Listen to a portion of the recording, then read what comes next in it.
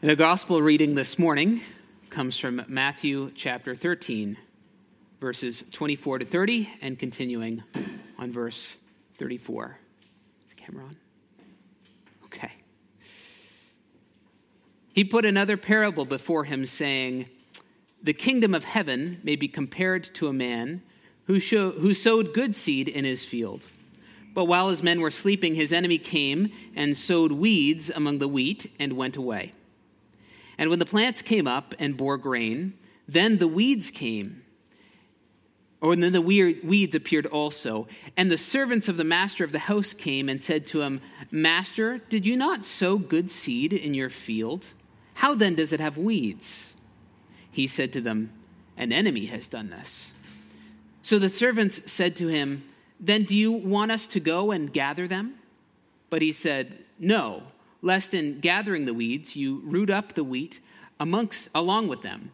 Let both grow together until the harvest, and at harvest time I will tell the reapers, gather the weeds first and bind them in bundles to be burned, but gather the wheat into my barn.' All these things Jesus said to the crowd in parables. Indeed, he said nothing to them without a parable. This was to fulfill what was spoken by the prophet. 'I will open my mouth in parables. I will utter what has been hidden since the foundation of the world.' Then he left the crowds and went into his house. And his disciples came to him, saying, 'Explain to us the parable of the weeds in the field.' He answered, 'The one who sows the good seed is the Son of Man. The field is the world, and the good seed is the sons of the kingdom. The weeds are the sons of the evil one, and the enemy who sowed them is the devil. The harvest is at the end of the age, and the reapers are the angels. Just as the weeds are gathered and burned with fire, so it will be at the end of the age. The Son of Man will send his angels, and they will gather out of his kingdom all causes of sin and all lawbreakers, and throw them into the fiery furnace. In that place there will be weeping and gnashing of teeth. Then the righteous will shine like the sun in the kingdom of their Father. He who has ears, let him hear. The word of the Lord. Thanks be to God. Let us confess our faith in the words of the Apostles' Creed. I believe in God, the Father, the Almighty, creator of heaven and earth. I believe in Jesus Christ, his only Son, our Lord. He was conceived by the Holy Spirit and born of the Virgin Mary. He suffered under Pontius Pilate, was crucified, died, and was buried. He descended to the dead. On the third day he rose again. He ascended into heaven and is seated at the right hand of the Father. He will come again to judge the living and the dead. I believe in the Holy Spirit, the Holy Catholic Church, the communion of saints, the forgiveness of sins, the resurrection of the body, and the life everlasting. Amen. And friends, let's gather our hearts. Let us pray.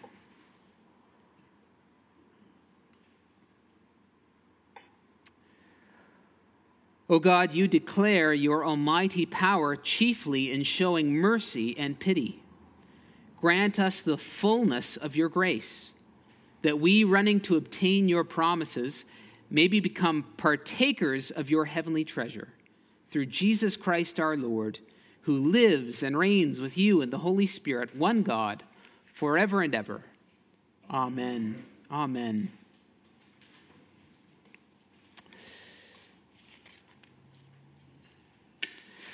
I consider that the sufferings of this present time are not worth comparing with the glory that is to be revealed to us. So writes Paul in our Romans lesson today. Suffering is a universal experience, isn't it?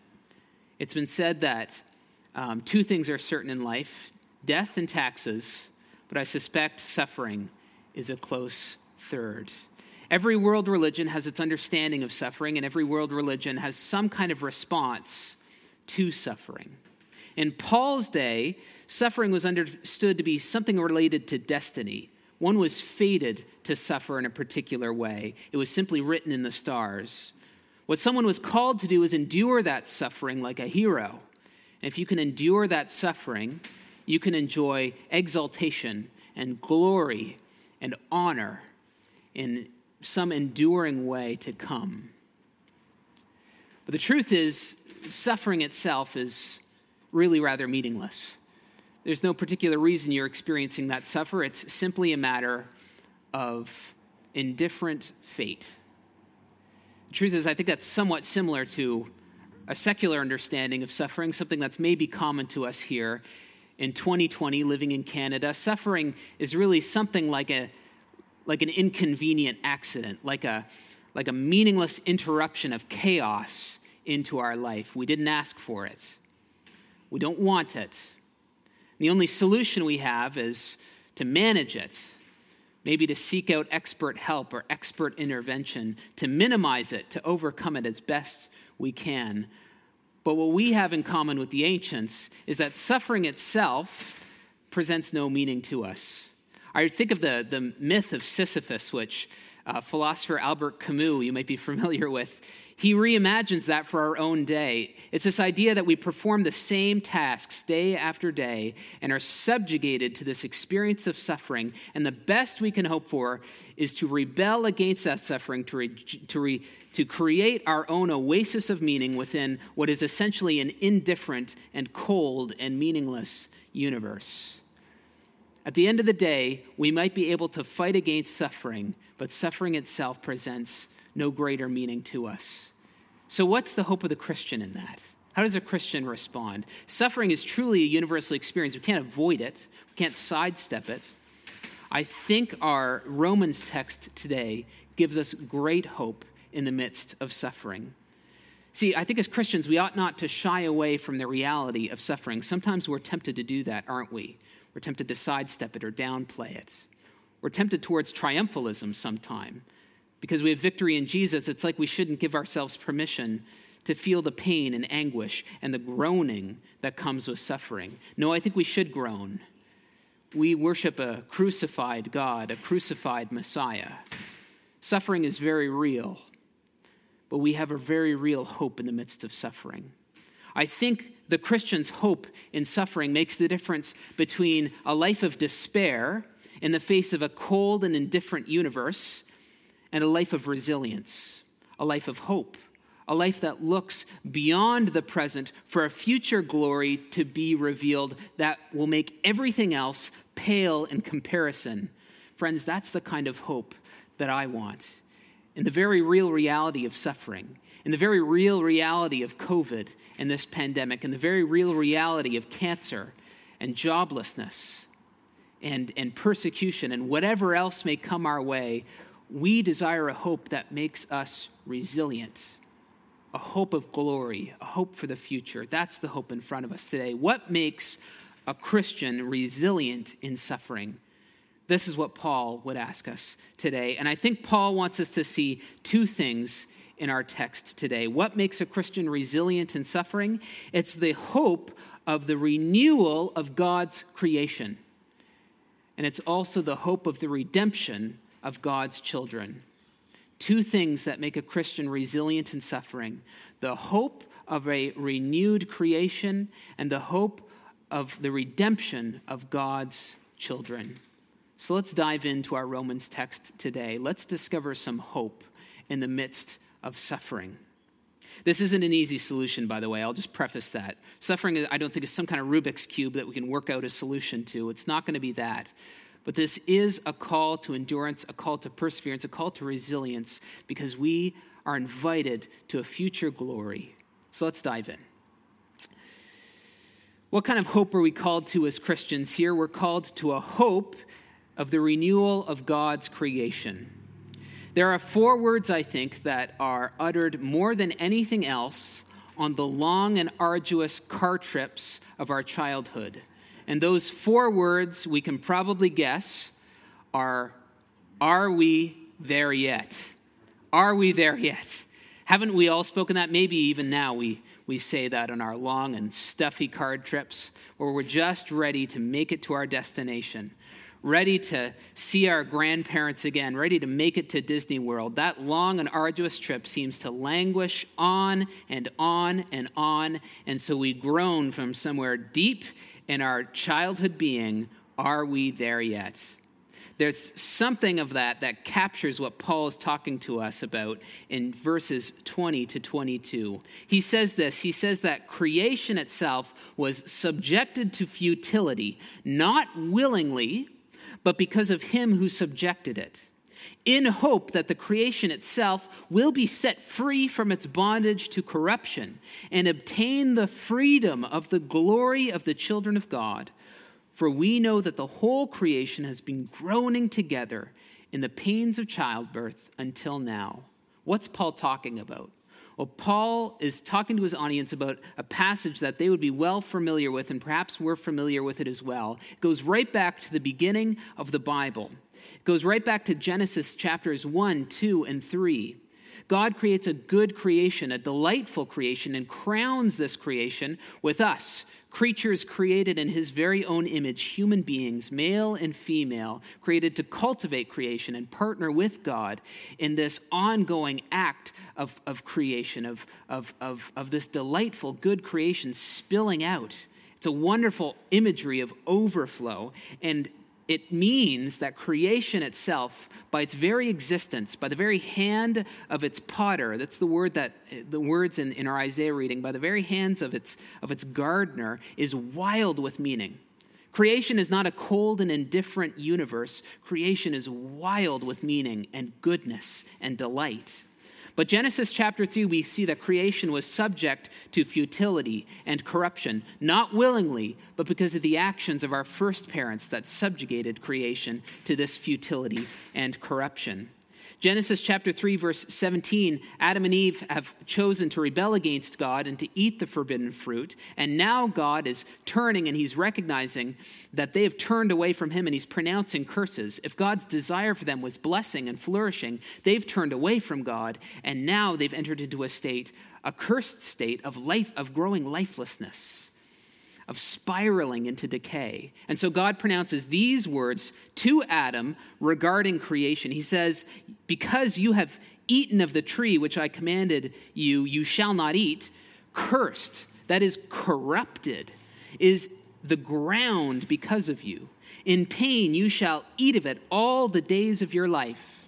And then continuing, chapter 3, verse 19, until you return to the ground. For out of it you were taken, for you are dust, and to dust you shall return.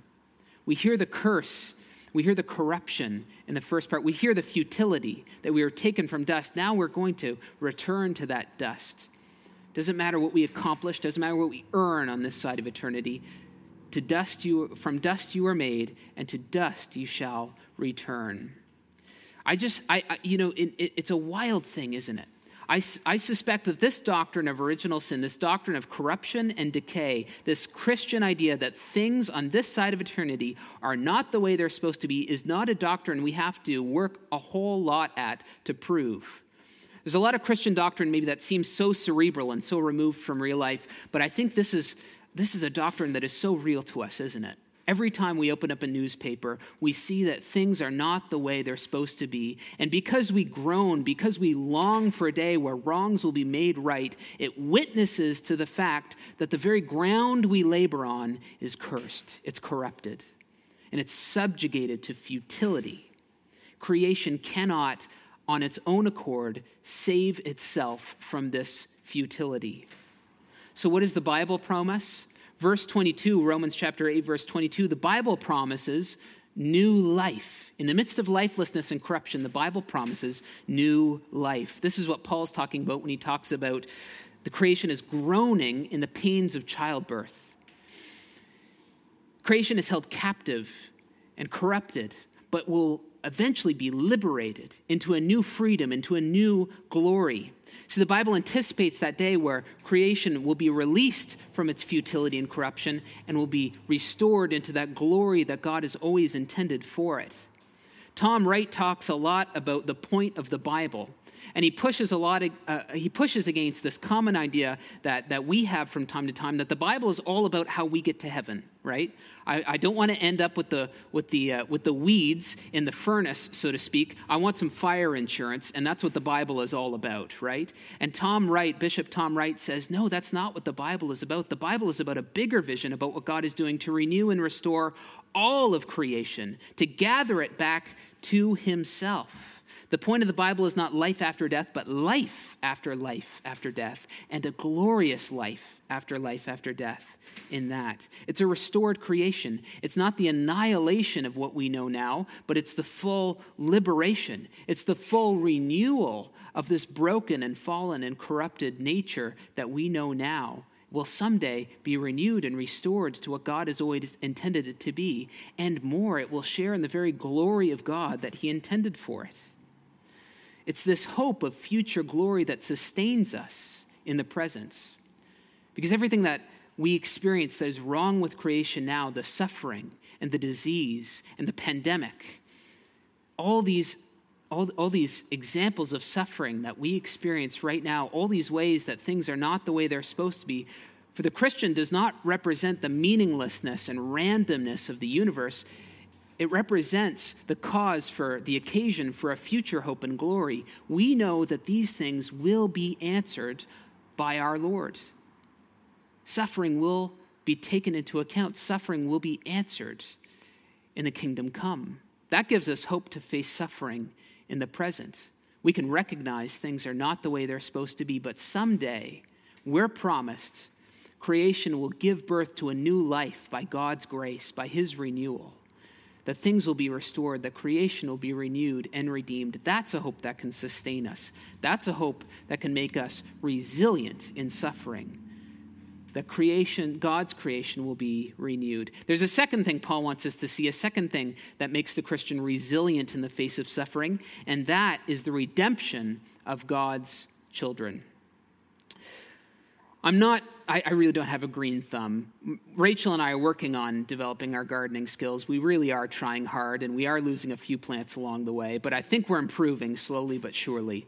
But those who really know about plants, those who are giving us a good education, they know about snowdrops. And snowdrops are very common in the Midwest where I did my theological studies. Snowdrops are the first flowers to bloom. They bloom in January and February. And it's a remarkable thing to think that in the midst of a bleak winter like that, here new life can be rising up from the ground, and it signals to those who have eyes to see it that spring is on its way, that new life is about to start. This is something like that Paul is talking about when he talks about the first fruits of the Spirit. Here's verse 23. See, not only the creation, but we ourselves, we who Paul says have the first fruits of the Spirit, groan inwardly as we eagerly await for the adoption as sons, the redemption of our bodies. See, it's not only creation that is groaning for that day when new life and renewal will be realized, it's we ourselves, we who have the first fruits of the Spirit, we who've experienced that first grace, that first newness of life. We who've been taken, remember Romans chapter 5, from death into new life in Christ. We who through baptism have been united to Christ's new resurrection life. We have this hope. We have the first fruits of the Spirit, something like a down payment that tells us that new life is on its way, like snowdrops that signal to us that new life is on its way, that spring and renewal is coming, and it's coming quick. The adoption as sons, Paul writes, we wait eagerly for adoption as sons. And we talked a little bit about what this language means last week when we talked about Romans 8:14. We talked about the spirit of adoption. The spirit of adoption as sons signals to all Christians, men and women alike, that we have full inheritance rights in Christ. We, all of us, have been gathered together in Christ, male and female. We, all of us, have the fullness of union with him and the full hope of eternal glory through his death and through his resurrection. But the question we might ask, reading that from Paul, is, I thought I was already adopted. I thought I was already a child of God. It sounds like Paul is talking about that day when we'll be adopted as sons. And it's true. This witnesses to that common biblical reality that the hope hope we live in is an already and a not yet kind of hope. We already have this hope. We can already bank on it. It's been accomplished. And we wait for its fullness to be realized in the kingdom come. Yes, we are adopted as God's children. We are sons and daughters of the Most High. And we wait for that day when we will be fully, completely caught up in God's kingdom together. Imagine an orphan who knows they've been adopted, knows that a home is on its way, and yet longs for that day when they will be caught up in the arms of their new loving mother and father. For us, that's the reality. We have been adopted. We've been caught up in the kingdom, and yet we wait for that day when we will be fully, completely embraced in the holy love of the Trinity, when we will be caught up in the full measure of our Father's love, when we will be caught up in the arms of our Savior. That's what we long for, the full realization of that. And what that implies is it implies the redemption of our bodies. This is a physical, bodily reality that we will be in. See, just like creation is being renewed, it's not being annihilated, done away with, and now we've got creation 2.0. No, creation's being renewed and restored to what God has always intended it to be. That's our reality too in Christ. Our reality is that our bodies will be raised to a new, resurrected, glorified state. We will be raised in a bodily reality. We will be caught up not as disembodied spirits in the kingdom floating around. We will have an embodied experience of God's eternal state. This is what Paul talks about in 1 Corinthians 15:20, when he says that Christ has been raised from the dead, the first fruits, there's that key word again, first fruits, of those who have fallen asleep. See, what's true of Christ is true of us. Christ has been raised from the dead, and we await the redemption of our bodies. We await that same resurrection in the kingdom come. What makes a Christian resilient in suffering? It's the hope of the future redemption of God's children. This bodily and physical reality that we will be caught up in the full love of our Heavenly Father in His kingdom for all eternity. For those of us who experience the reality of physical illness, those of us who experience the anxiety that comes knowing that any time we go outside, we could catch this awful pandemic, we who experience the limitations and the fears that come with a fallen physical existence, we wait for that day when our glorified bodies will be caught up in the kingdom and there will be no crying and no pain. We will be restored. We will be renewed. We will join all of creation in singing hallelujah as our groans are answered. See, Christians have a hope. We have a hope that makes us resilient in suffering, in this present time of suffering. And we do suffer in the present, don't we? These are we can think of Isaiah's words, the words we just read. These are words written to God's people in exile, people experiencing oppression, people experiencing distance, people who feel so abandoned and disillusioned. They don't know what their Heavenly Father is doing because they see the holy city and the temple in ruins. And they're crying out to God, remember us. We can cry that out too in the times of our suffering. We can echo the words of the prophets here. And we can recognize that just like creation subjected to futility, we too are powerless to save ourselves from this suffering. There is no amount of self-will we can muster up to overcome suffering on our own. And let's make no mistake, every human ism is another attempt to overcome that suffering, and yet they all fall short. So here we see the cross. Here we meet our crucified Lord, who takes creation's curse, our sin, upon himself and crucifies it on the cross. He suffers on our behalf, and every cry and every groan of Jesus on the cross is the cry of a creation, is the cry of humanity subjected to corruption and futility, as Jesus puts that corruption and futility to death, so that by his resurrection, by entering into new life, he can offer us that very same hope, that very same new life, resurrection hope in him, so that there will be no more curse in his eternal kingdom when he comes again in glory. No, every tear will be wiped away from our eyes. There will be no more death, no more mourning, no more crying, no more pain, for the old order of things has passed away, and creation has been renewed and restored. That's the vision of Revelation 21 and 22. God's kingdom is a kingdom where our Heavenly Father will dwell with us forever. And it's in this hope you were saved. That's past tense. That's completed. We can bank on that. Whatever circumstances of suffering we experience, we can take great hope and take great conviction and certainty that our salvation has been accomplished by the cross of Christ. It's done. We can bank on it. And now in the present, we can practice a holy patience. That's the hard part for me. Oh my goodness, I'm bad at patience. I'm bad at just waiting in the line at Tim Hortons. But here we are called to a holy patience, where we wait for that day when the fullness of the kingdom will be realized and our suffering will be answered.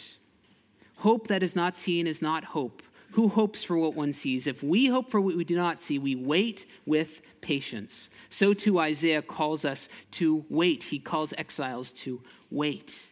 It's a hopeful patience. It's not wishful thinking. It's not pie in the sky. It's conviction based on the certainty of God's promises, on the trustworthiness of his character. We will share in the glory of God the Father one day in his eternal kingdom. And that's the promise Jesus shares with us in Matthew 13. We will share in the glory of the Father. There'll be no more suffering. It will be answered. Friends, suffering is a universal experience for us on this side of eternity. Things are not the way they're supposed to be. But we can be resilient in our suffering. We can take hope in the renewal of God's creation. And we can take hope in the redemption of God's children. Let's get caught up in the kingdom together. Let's set our eyes on Christ. Let's set our eyes on our crucified and risen Messiah. Let's take up our cross and follow him and discover the way of glory. Amen.